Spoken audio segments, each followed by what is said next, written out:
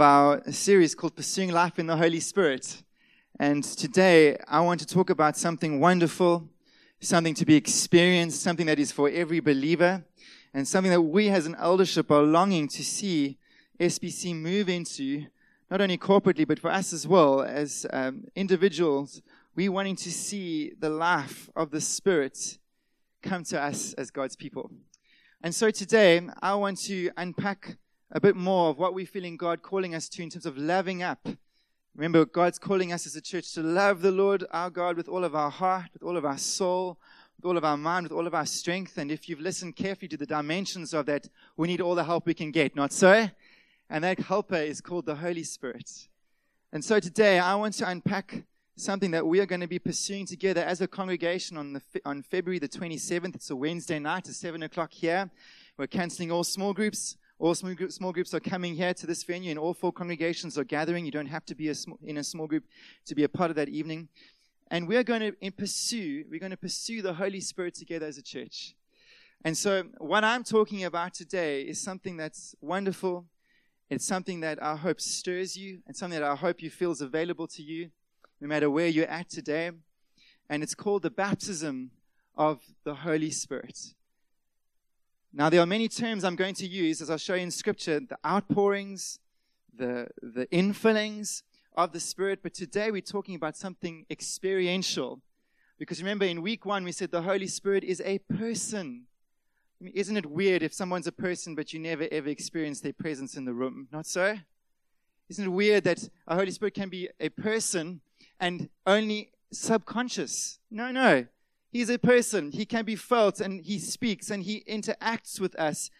And we looked at the kind of work he does in week 2, these general principles of how the Holy Spirit manifests himself. But then in week 3 last week, Joey unpacked this incredibly important work of the Holy Spirit in salvation. Can I say to you this morning, 10 o'clock, unless the Spirit is at work in a person's life, they cannot come to faith in Jesus Christ. And this work is massive, and it is the start of any possible salvation in Jesus Christ. Because why? Without the Holy Spirit, we are dead. It says in Ephesians chapter 2, we're just a bunch of corpses spiritually. And the Holy Spirit has to wake us up from our spiritually dead slumber. It's called regeneration. He has to quicken us. And then he has to shine God's holy light on our sin. If you haven't seen sin yet in your life, you haven't seen salvation. And that comes by the help of the Spirit, and that's called conviction. But then he turns us to the love of God in Christ Jesus and shows us our only hope is Christ and leads us to repentance and faith. And then he makes us an entirely new creation on the inside, and praise God. Gone is that old death sentence. We now live under the sentence of not guilty. Isn't that wonderful? As a believer, the Holy Spirit makes us an entirely new creation, and the sentence over your life and mine as Christians in the presence of God is not guilty. So we don't receive God as a judge anymore. We come to him as a father, and that is a game changer. That's a game changer. But there's something else that's more wonderful, is we must never minimize the regenerating work of the Spirit, because it is at this point in the believer's life that God himself comes to dwell in him or her. The moment the Father and the Son, as it's explained by the Holy Spirit, comes to dwell in the life of the believer is at conversion. It's massive. It's the greatest privilege we could possibly think of, to be called temple residences of the Holy Spirit. Amen? Now we see in the next point that I want to point out to you today that in Scripture, the work of the Spirit doesn't stop here at conversion. It has only begun. And this mighty Holy Spirit wants to be active in moving God's work forward in you and through you. And I want to quickly give you some headlines of how he does that today. We're going to unpack it a little bit in a bit later in the preach. But the first thing that the Holy Spirit does is he gives you an experience of sonship or daughtership, whichever category you fall into. Friends, how many of us here wish we could feel that we are loved by the Father? You know in your mind by the gospel, oh yes, yeah, God loves me, for God so loved the world. John 3:16, right? I'm trying to get my daughter, she'll learn it soon. But God so loved the world that he gave his one and only son, that whoever believes in him shall not perish but have everlasting life. It is enough for salvation to have an understanding with your mind. But what the Spirit says is he brings the confirmation of the sonship and daughtership in your heart. Isn't that beautiful? And in Romans chapter 5, it says, because God has poured out into our hearts through the Holy Spirit who has been given to us. He's been given to us by nature of our conversion. Oh, but there's something more that the Holy Spirit pours out into us. It's where we feel. It's where we experience. It's into our hearts. Amen. And so this is something wonderful. We come to know God's love for us. But the second is this: the Holy Spirit propels us forward in our sanctification. What does that big word mean? It means he helps us look more and more like Jesus. And I won't preach into that because Pierre's going to be doing it next week. He sharpens our conscience. He leads us and reminds us of the truth. He melts our hearts and helps us bend to his will. But the third thing that we're going to look at this morning is how he empowers us for service. Oh, wow. This Holy Spirit in Scripture, so often he comes upon a person or a group of people and they are clothed with power and boldness. And we start to see the effect of the Spirit's ministry in the life of a believer. And it's a catalyst. It's a game changer to the effectiveness of that believer's life. He apportions and activates spiritual gifts. He starts to build up the church. He leads God's people into the knowledge of God's will. Oh, my friend, he gives us power for service. Anybody here read their Bibles regularly? There's one thing you realize: you need help to live this life. We need all the help we can get. And so this morning I want to point out that those three things, they are experiential. It's those three things: this feeling of the love of God poured out into your heart, this feeling of God's voice leading us into holiness, this experience of power. I tell you, power is not a subconscious feeling. It is something that we experience, and it comes through an awareness of the heightened work of the Spirit in your life and mine. You see, as Baptists, or having our heritage as a Baptist church, is we're good at the illuminating work of the Spirit. When we open up God's Bible, we pray, would you show us the truth? And that's right. And it's enough to be saved. But my friends, what I'm talking about here this morning is an experience that goes beyond illumination. And the reason why that's important is if your story is like mine, you don't feel very much at your conversion.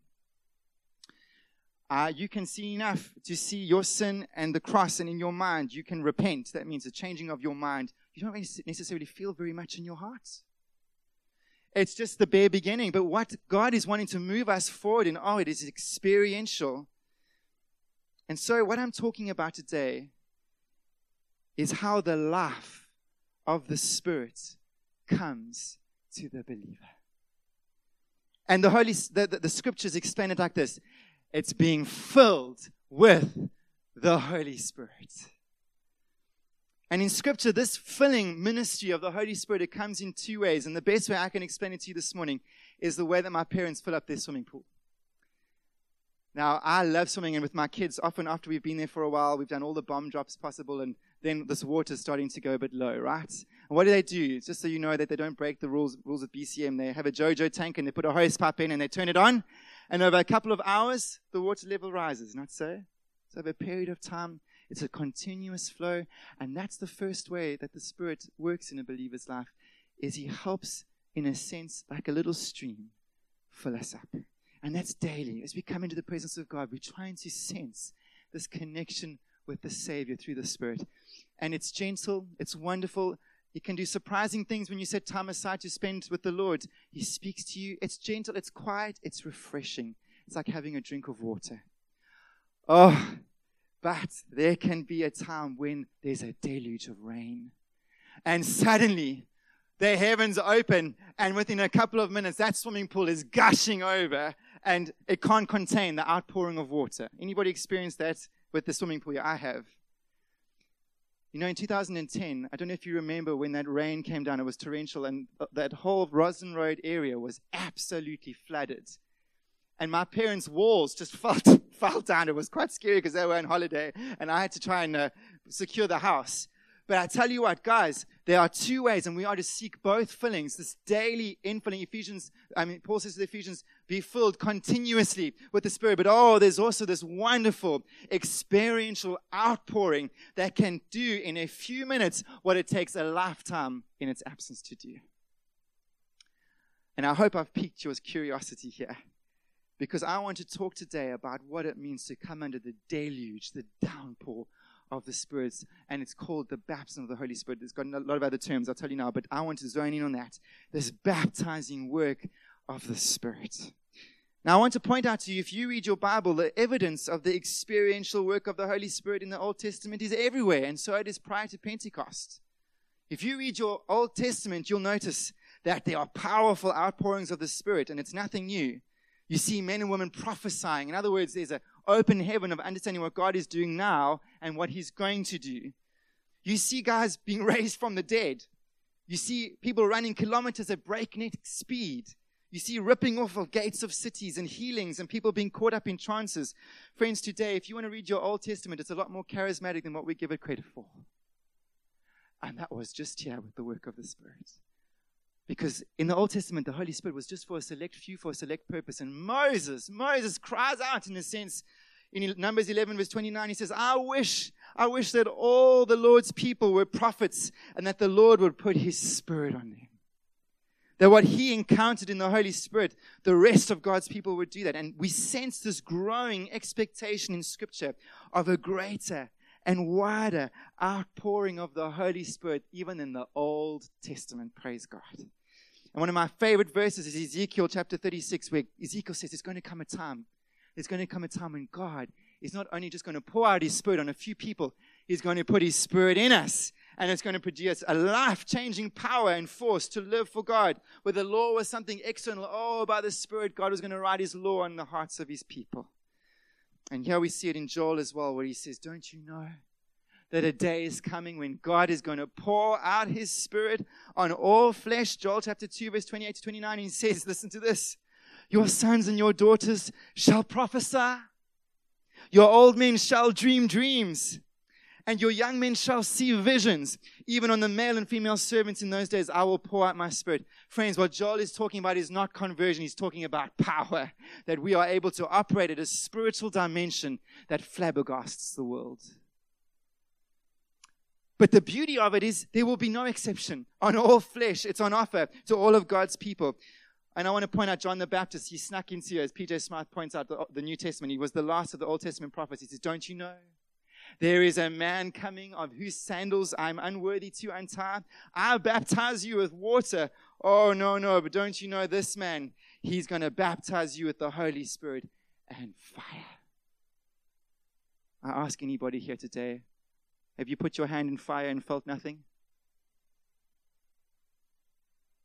When you sit there watching your hand dissolve in the flames, you go, I don't feel anything. Friends, today, this baptism, it is marked by this water of Christ's baptism. It's being plunged. I dived into the pool on Friday. It was such a hot day. And my folks have a swimming pool, and I dived in. And as I went in, I could feel immersed in this glorious liquid of just being refreshed and being made, giving a sense of a newness of life. And Jesus has said He's going to do this, and John was waiting for it. And oh, wow. Jesus says to His disciples, don't you do anything until you've had an experience of what this Holy Spirit being poured out into your heart means. Don't you love what Jesus says? He says here, I have completely lost my place. Here we go. He says, there's this age of the Spirit that's going to come. Disciples, don't grieve that I'm telling you I'm going to go.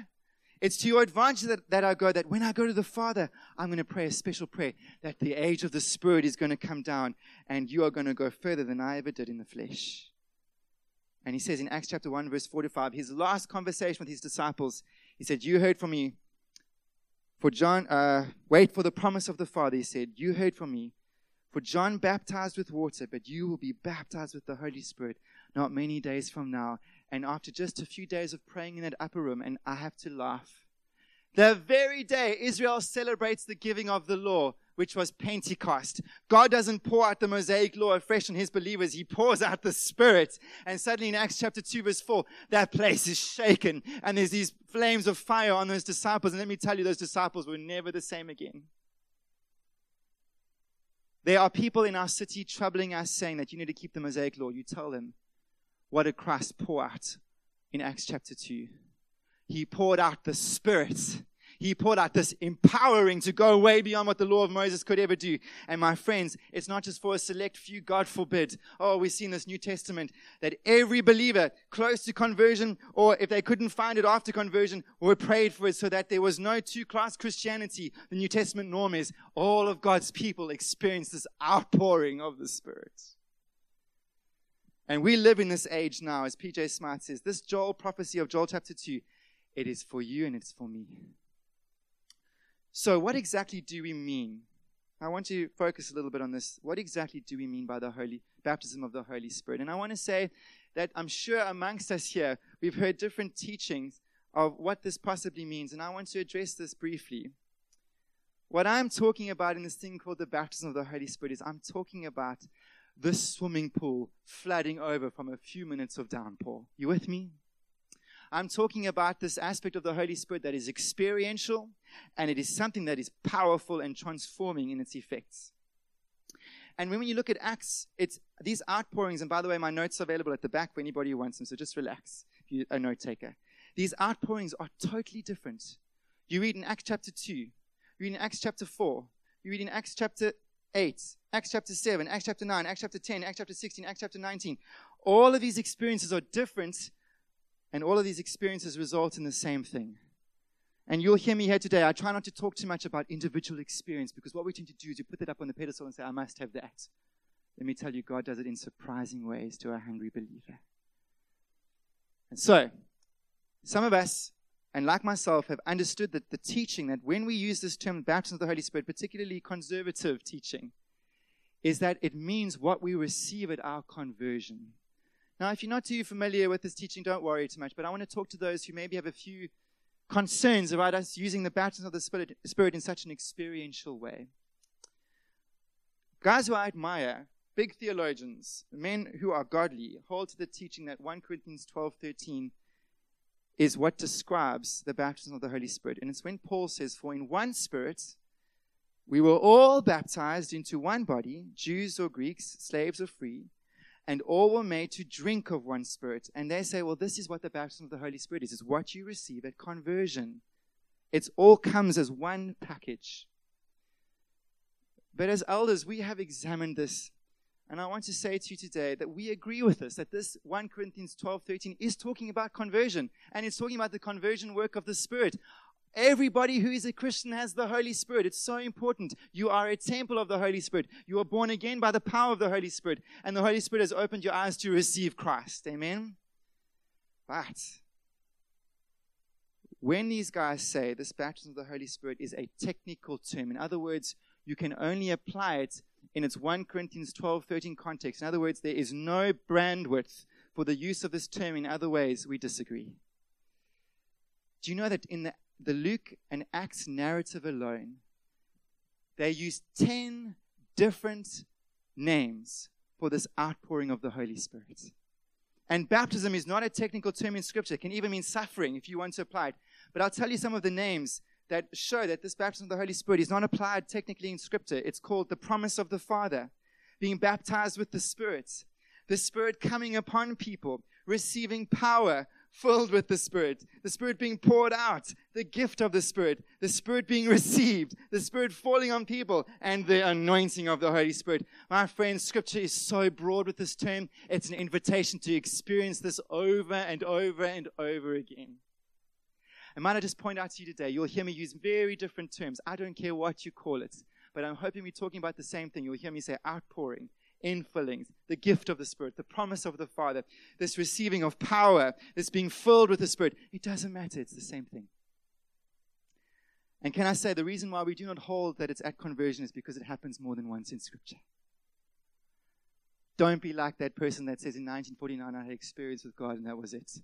Oh no, if you look at the life of Peter, Acts chapter 2 verse 1 to 4, he's filled with the Holy Spirit. Acts chapter 4. Let me not go off my notes here. Acts chapter 4. He gets filled again by the Spirit when he's standing before the Sanhedrin. Acts chapter 4 verse 8. When the congregation's called together to pray, he gets filled again. 4 verse 31, Over and over again, there are these deluges of power within Peter's life.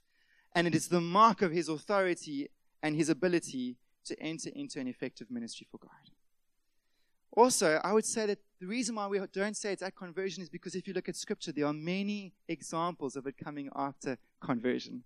And I'm very encouraged because if you had to ask me and many of my friends that have sought to enter into something like this, it hasn't come with my conversion or theirs.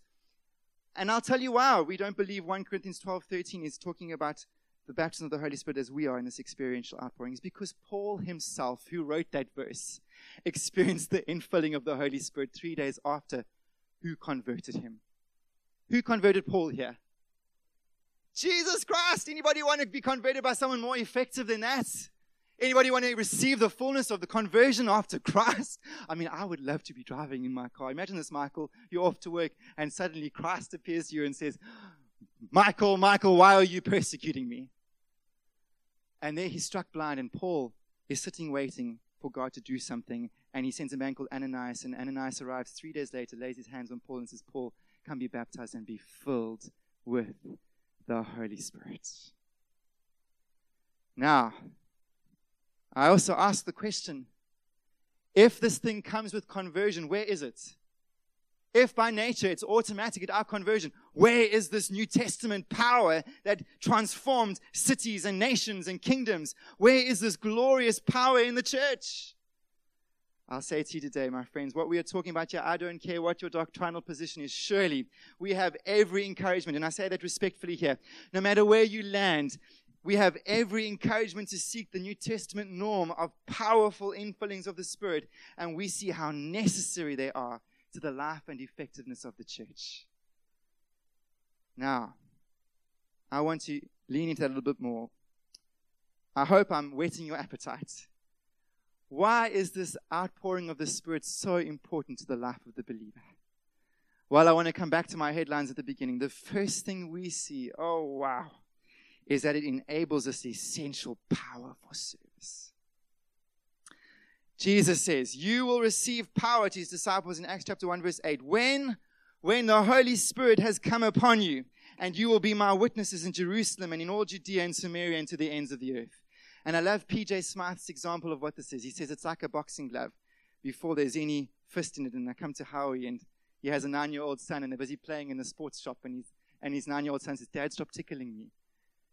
But then he says, this outpouring of the Spirit, it's like a fist comes into that glove, and suddenly there's a packing of a punch. Suddenly, when you're proclaiming the gospel, there's this unusual power backing it. And P.J. Smyth says, when he is sharing the gospel from the pulpit, or when he's seeking to share the gospel one-on-one, he senses this power of the Spirit moving him forward. And there's suddenly wisdom he never had before. There's orchestrations he never had before. And suddenly he senses this movement of God behind him for the salvation of the soul before him. Now, I want to point out to you that Jesus Christ himself did not even dare minister without this understanding of this empowering of the Spirit. You know, we mustn't get so super spiritual about Jesus. One of the greatest encouragements about Christ was after 30 years, he was surprised by the Holy Spirit. I don't want to undermine the work of the Spirit in Christ. He was conceived by the Spirit, the divine Son of God, sinless, wonderful, led by the Spirit. Oh, but don't you think it's wonderful? There is Jesus Christ, and he's flowing with the move of God. It shows the unity of Christ, of what he's doing through John the Baptist, and he's submitting himself to the move of God. There's such an openness in Jesus, and there he is. He's praying with everybody else. There's nothing special that Jesus feels about him and the Holy Spirit. He's coming with the people of God, and he's praying, and in that moment, this dove comes down and rests in him. And you want to know what Luke chapter 4 says about the very first thing after that experience in Jesus? He says, Jesus left in the power, in the fullness of the Spirit. The Son of God had an encounter with the Holy Spirit that surprised him. And did you know, I hope you caught what I said 2 weeks ago, Christ never preached a sermon until he experienced that empowering. He never did a miracle until he experienced that empowering. And he's our model. And he says to his disciples, don't you even try until you know something of this power. And Luke chapter 4 verse 14, Jesus says, do you want to know where this power comes from? The very first scripture he unpacks according to Luke is he says, don't you know the Spirit of the Lord is upon me because he has anointed me to proclaim good news to the poor. This anointing of the Spirit is another term for this outpouring. This anointing is oil. And it's not a little smidgen that we put on here when we pray for healing. And by the way, I want to share a story from the 8 o'clock. We prayed for a lady 2 weeks ago for healing from her cancer. She had the scan. It's gone. But I want to say to you this morning, guys, when David received that horn of oil from Samuel, it poured down on him. And let me tell you, it stayed there a long time. And this anointing oil, it's lubrication. Suddenly what was so hard for you in the spirit becomes easy. You're flowing with God. You're hearing His voice. Things inside of you awaken for people, and God starts talking to you about them. Starts awakening generosity that was never there before. Starts awakening leadership. You see things for the church and you start running with it. There are certain things that begin to move in you because of this power and lubricating oil of the Spirit. But there's more. There's a softening. And when this oil of the Spirit comes down, He softens our heart. We become so supple for Jesus. So open. So aware of our dependency upon Him. And He does more than that. This oil, it helps us. I've said it already. Move with ease. I want that. And this baptism of the Holy Spirit, let me tell you about the great men of faith. This is nothing new. This is nothing something that was invented by the 20th century. Let me tell you now, there was a guy called D.L. Moody. Anybody here know who D.L. Moody is? Do yourself a favor. He was a guy that was a gifted speaker. A Sunday school teacher, that's how he started off. He would have 2,000 people come to his classes. He started to speak in Chicago, and he had the largest church in Chicago.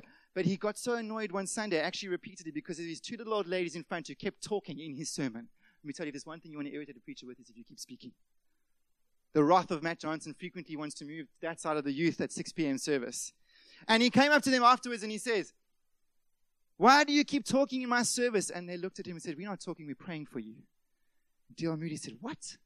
They said, "D.L. Moody, do you know the promise of being baptized by the Holy Spirit and fire? You don't have it yet. We're praying that you get it." He was offended. But then he started to see that they had something he longed for. And I'm so encouraged by his story because it became a groaning in D.L. Moody that he said eventually, "God, I don't want to live if you don't give this to me. I know that when I read scripture, there's something more here for the normal New Testament Christian that I'm lacking." And one day, I love it. I'm going to be going on leave this weekend coming. And so was D.L. Moody. He was in the streets of New York, and his church was in Chicago. You can pray I have the same experience this weekend coming. And suddenly he was walking down the streets of New York, and God poured out His Spirit on this man. And he cried out. He said, "Father, stay your hand. I can't cope with it." And he said the sermons didn't change, but the power was radical.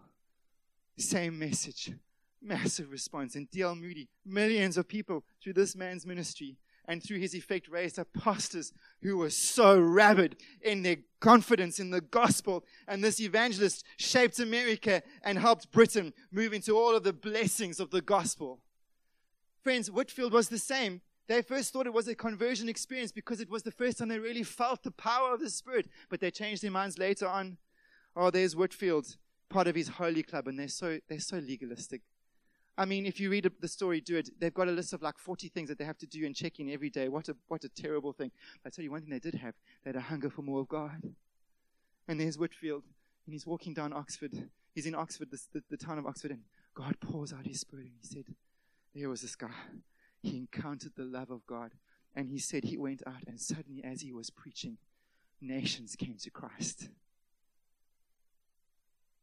I want to tell you the next thing that God will do is He will increase and intensify your sense of belonging to Him, this intensification of sonship and daughtership. You know, I'm so grateful that the Holy Spirit was not just there for service.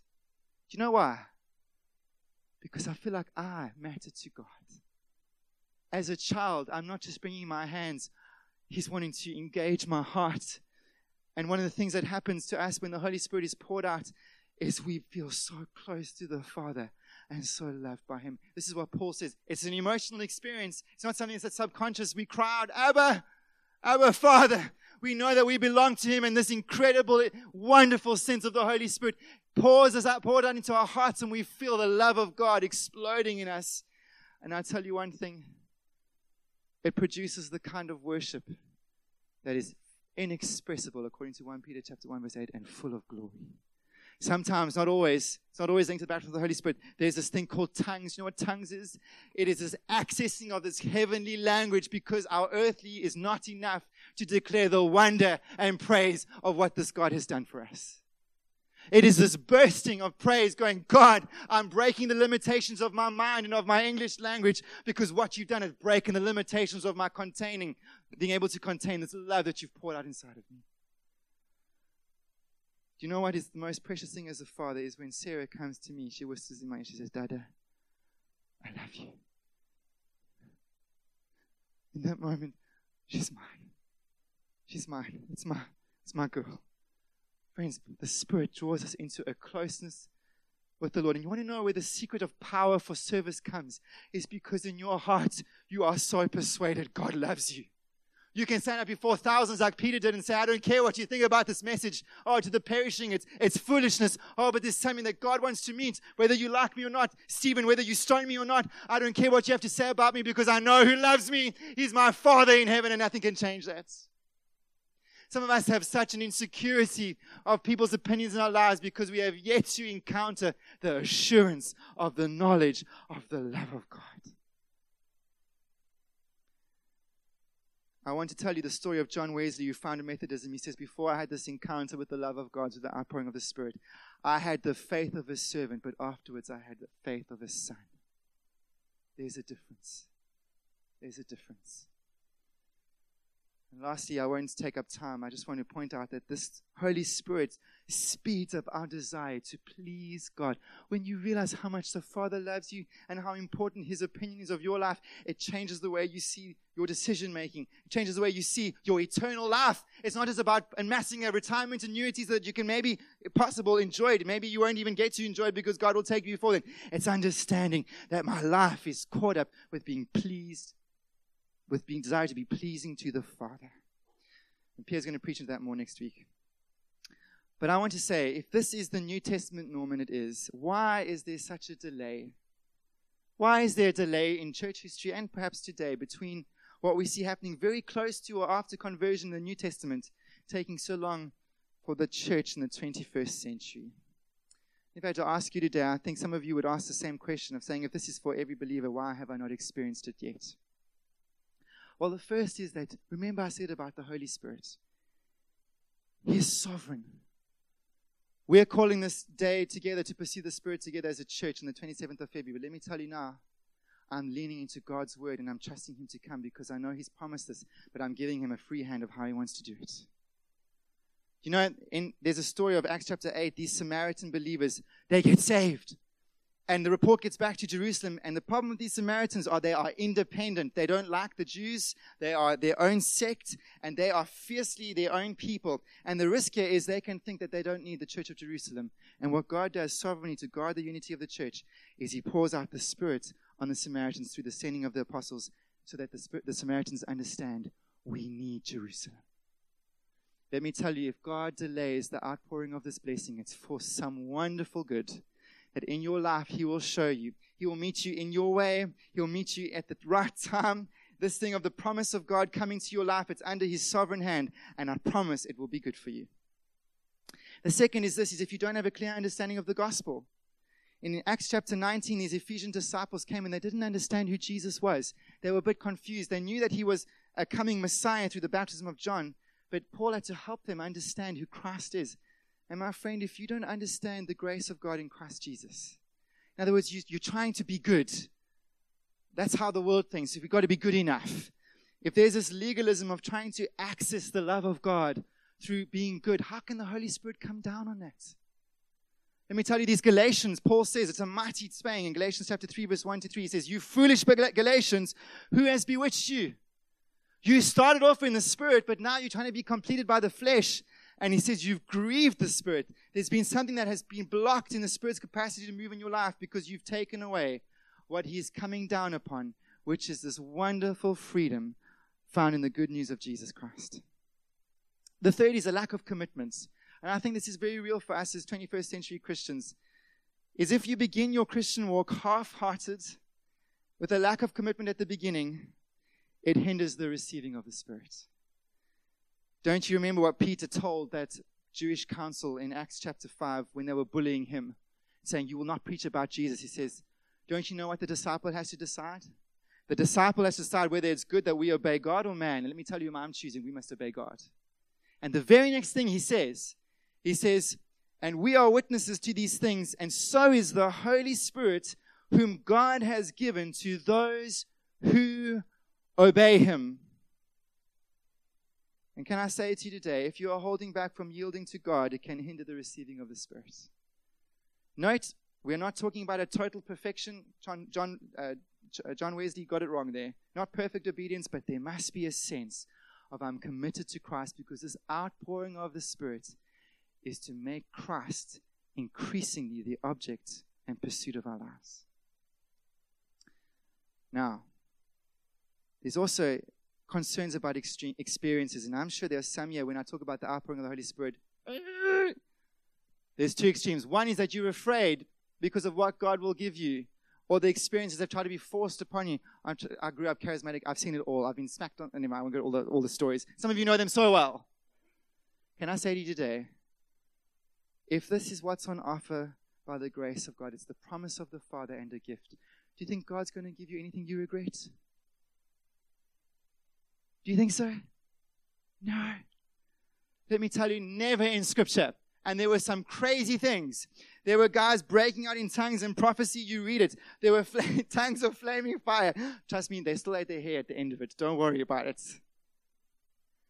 Don't you think when Jesus talks about the Holy Spirit in Luke chapter 11, it's the most precious thing? Marina and I have a weakness. We want to spoil our children. That's just how we are. We have to keep reining it in because we're running out of drawer space. How many parents here love spoiling their kids? Put up your hand. Help me out here. Come on, Gail. There we go. I've been to your house. I've been to Gail's birthday party for their son, Andrew, who attends the same school as my little girl. I tell you, they love that boy. There's Gail spray painting these cups and making into trophies for their car theme. I tell you, I sat there going, I'm overwhelmed by the detail here. The love is just too much for me. My daughter's birthday party is coming up. I can't compete with this. I digress. Forgive me, Lord. Anyway, it was a wonderful party. Well done. So, guys, when Jesus says, if you as evil parents, he's talking about our limits, love to give good gifts to their children. In other words, when they ask for a gift, who gives a scorpion? Who gives a snake? He says, how much more? How much more will your Father, you must be able to call him Father, you must be born again, you must be a child of God. How much more will the Father give the Holy Spirit? That's the one view. The other one is give good gifts to those who ask him. Isn't it wonderful? Don't be afraid of how God chooses to pour out the Spirit in your life. It will be good. But the second is this, and this is my experience. So you can laugh at me a bit, but I was desperate. I was obsessed with these experiences of the Spirit. And you know what happened to me? I went through some of the driest portions of my life spiritually. The Spirit is grieved. If we are just wanting to have some crazy entertainment experience, oh, guys, I'm telling you now, that is not the purpose of the outpouring of the Spirit, let me tell you. Whilst we relinquish control in our openness to the Spirit, we let him come as he chooses. And let me say to you today, the purpose of the outpouring of the Spirit is to give you more of Christ. When we are going to gather on the 27th of February, we're not coming to be crazy. We're coming for Christ, amen? We're wanting the power of his resurrection life, the same resurrection power of Jesus to empower us so that when we preach the gospel, that resurrection power comes upon people that need to be saved. We want to flow with this anointing where suddenly the spiritual gifts are awakened in us, and we'll get to that about what committed community looks like. We want to enter into the full dimension of the kingdom. Oh, this is not about just quirks. It's not about just crazy stuff. Let me tell you, the mark of the baptism of the Holy Spirit is weeks afterwards, you're in love with Jesus. You with me? Have I made myself clear? I'm telling you now, we are seeking the presence and blessing of Christ. And then lastly, what stops the outpouring of the Holy Spirit is the overall condition of the church. When the church is backslidden, why did we spend almost a year preaching through one chapter of Matthew chapter 5? I'm sure you got sick of it by the end of November. Because, church, as the eldership, we understand, and as you need to grasp in your life, how can new wine be poured into old wineskins? In other words, this old way of life, this old way of thinking, this old way with the muck of sin, the Spirit wants to come down upon a believer who's committed to become more like Jesus. It starts with the heart, not with the hands. And so how do we receive the baptism of the Holy Spirit? And I'm going to come in for a landing here. I'm going to do it quickly. Well, the amazing thing is you might not even ask for it and it comes to you. That was the experience of Peter in Acts chapter 10. I get so confused with all these scriptures. Yes, Acts chapter 10. He's preaching in Cornelius' house. And he starts to preach, I hope it happens to me one day. Suddenly, this outpouring of the Spirit is poured out on these Gentile believers. And Peter had to have a kick up the pants through a vision to say, these are the guys you got to go preach to. And suddenly he says to the Jewish guys behind him, let's baptize these guys. They've got the same outpouring of the Spirit as we have. The gospel has come to the Gentiles. And it happened to my friend Calvin. I invited him to come on an SCA camp, and I was praying for him to come to faith. And that opening night, the speaker says, does anybody want to come to faith in Jesus Christ? Come right now. Repent of your sin. Believe in Jesus Christ as your Lord and Savior. And he said, who of those who want to do that, you stand. And Calvin stood. Now, that would be an awesome moment. Hey, how many of you have experienced? Yeah, my friends come to Christ. I was so excited. And he said, as we do in this church, as a good Bible-believing Christians, stand up, put your hand on them, and then we're going to pray for them. In that second, Calvin had the outpouring of the Spirit, and I was so offended. I'm like, I waited weeks, years, to experience this outpouring, and you didn't even ask for it. You just got a uncle. I can't believe it. He experienced this outpouring of the Spirit. He didn't even ask me. He didn't even know what it is. But let me tell you, Calvin's face was shining. The next morning he got up. That was not the same Calvin again. My friend was a changed man. And I tell you, this is how it works. One day we were praying in Cape Town. I was part of a church that was very hungry for the Lord. And we would come after work and we would come and read some scripture, and then we would start to pray and worship God. And God at times would come in, and it was a day of just special visitation. And as a small little group in my friend's home, we're praying and we're singing and we're rejoicing in the Lord, and God pours out His Spirit. And my friend at the end of it turned to me, she said, Matthew, your face is shining. That's the same that happened to Moses. In the presence of God, there was this transforming power, and we weren't even particularly asking for it. God was just pleased to give it. Oh, but for many of us, we're called to pray for this. Let me tell you, the greatest encouragement in the New Testament is at every point of the outpouring of the Spirit, except Peter's one when he's preaching to those Gentiles. And I suspect they were praying because Cornelius had them gathered in the house beforehand. Guys, we're going to ask God to come and move here. But at every point, whether it's Christ praying at His outpouring, whether it's the church praying in Acts chapter 2, whether it's Paul crying out to God for 3 days, blind, saying, God, speak to me, come show me. And Ananias comes and prays. At every single point, there is this glorious calling out upon God to give it. What do you think those 120 disciples were praying about in that upper room? Ever thought about that? I'll tell you what they're praying for. The promise of the Father. Saying, Jesus, you promised to us, won't you give it? And when it came, wow, what a moment for the church, repeated over and over again. And I say to you this morning, what do you do as a promise as a Christian? You pray until it's fulfilled, not so? That's why I preach the gospel. It's a promise. He says, if any man believes in his heart, confesses with his mouth that Jesus Christ is Lord, he will be saved. It's a promise. I'm preaching the word of God. I'm proclaiming the good news. It's a message, a promise of God, that if any man repents of his sin and turns to Christ, he will be saved. Why is the baptism of the Holy Spirit any different? It is taking God at His word and saying, God, I see in my life I don't have this New Testament quality of power. I see my church doesn't have this New Testament quality of power. God, there's something wrong here. Won't you please pour out your Spirit on me and my church? And let me tell you, some of the best men in my life, it's been their story. Who remembers John Basson here? He was a leader at SBC. I tell you, that man, he's still such a good friend. Every time I talk to him, I just get a sense of the fullness of the Spirit. And I don't want to idolize anybody. He's just a living example to me. You know what, John? I said to him one day, John, how did you get such a fullness of the Lord? And he said to me, you know, Matthew, God led me to pray on my own for a few weeks. And in my private space, God poured out His Spirit. And I could never be the same again. And do you know why? It's because you know the heights and the depths and the breadths of the love of God and its power. You can't go back to normal. There's a new normal in your life.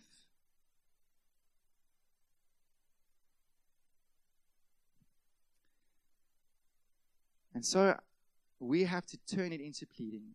We get faith from God's word where we say, Lord, would you do this for me and for my church? But there's a third thing, is Peter said, we need to repent and believe and get our life right, and God will do this for you. Some of us in Acts chapter 2, verse 38, it is a very important line for us. Some of us here, have not experienced the outpouring of the Spirit because there is stuff in our life that's not right before God. And I just want to probe gently a little bit here, because there's a story of Simon the magician in Acts chapter 8. And in this wonderful revival that's happening, the apostles are praying for the filling of the Holy Spirit. And the Simon magician sees what these apostles are doing, and he says, I want to buy that with money. Give me that gift. And Peter, I'm telling you, experienced the righteous anger of the Spirit. And he says, you wanting to purchase this gift of the Holy Spirit with money? He says, Simon, you have neither part nor lot in this matter, for your heart is not right before God. Repent, therefore, of this wickedness of yours, and pray to the Lord, if possible, the intent of your heart may be forgiven. For I see you are in the gall of bitterness and in the bond of iniquity. Any divisiveness or anger or unforgiveness, let me tell you, that's harbored in your heart towards anybody in the church. I tell you, the Spirit is so sensitive. If you don't deal with it, forgive your brother or sister, even if it's 77 times 7. Whatever the context is, if there is gall and bitterness in our hearts, how can the Spirit come down? And so might I just say, make peace today. Don't make a big fuss of it. Go to the person and say, I'm so sorry, please forgive me. Go to the person and say, I've been so angry at you. And these are the reasons why. Let me make right with you. Get right with God. My last point is this. How do I know if I've received the baptism of the Holy Spirit? Surely that's a good question. It's experiential. More often, something will be seen and something will be felt. If you don't quite know what I'm talking about, it's still there to happen. Secondly, it can take some time between praying and receiving. For some, there's no drama, but a clear change is noticed over coming days. And that's PJ Smyth's story.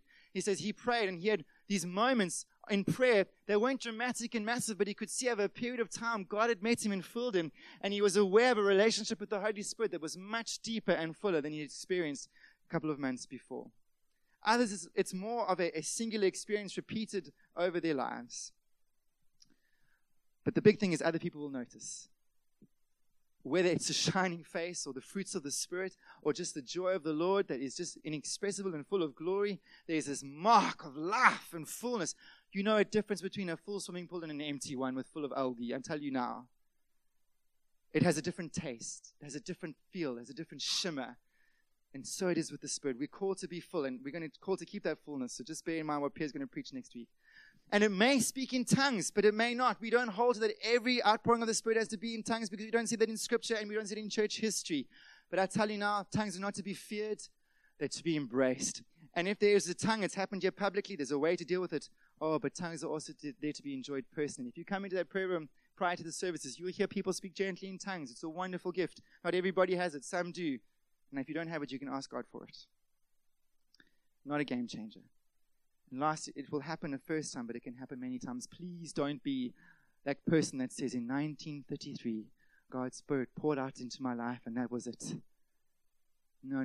We are to be seeking after the fullness of the Spirit. And in Scripture, it happens so many times. And so, in conclusion, church, we want every member, this is written by my fellow elder on team, and this is what we as your eldership want. We want every member of our church, every believer gathered, to know the full infilling of the Holy Spirit. His full equipping to live Christ-like lives and to celebrate their faith and their relationship with Jesus every day. We are not being deterministic about how that should look or what that should look like. We are simply asking, this is it. Please listen to me now. I know that's been a long preach, but this is what I'm asking you today.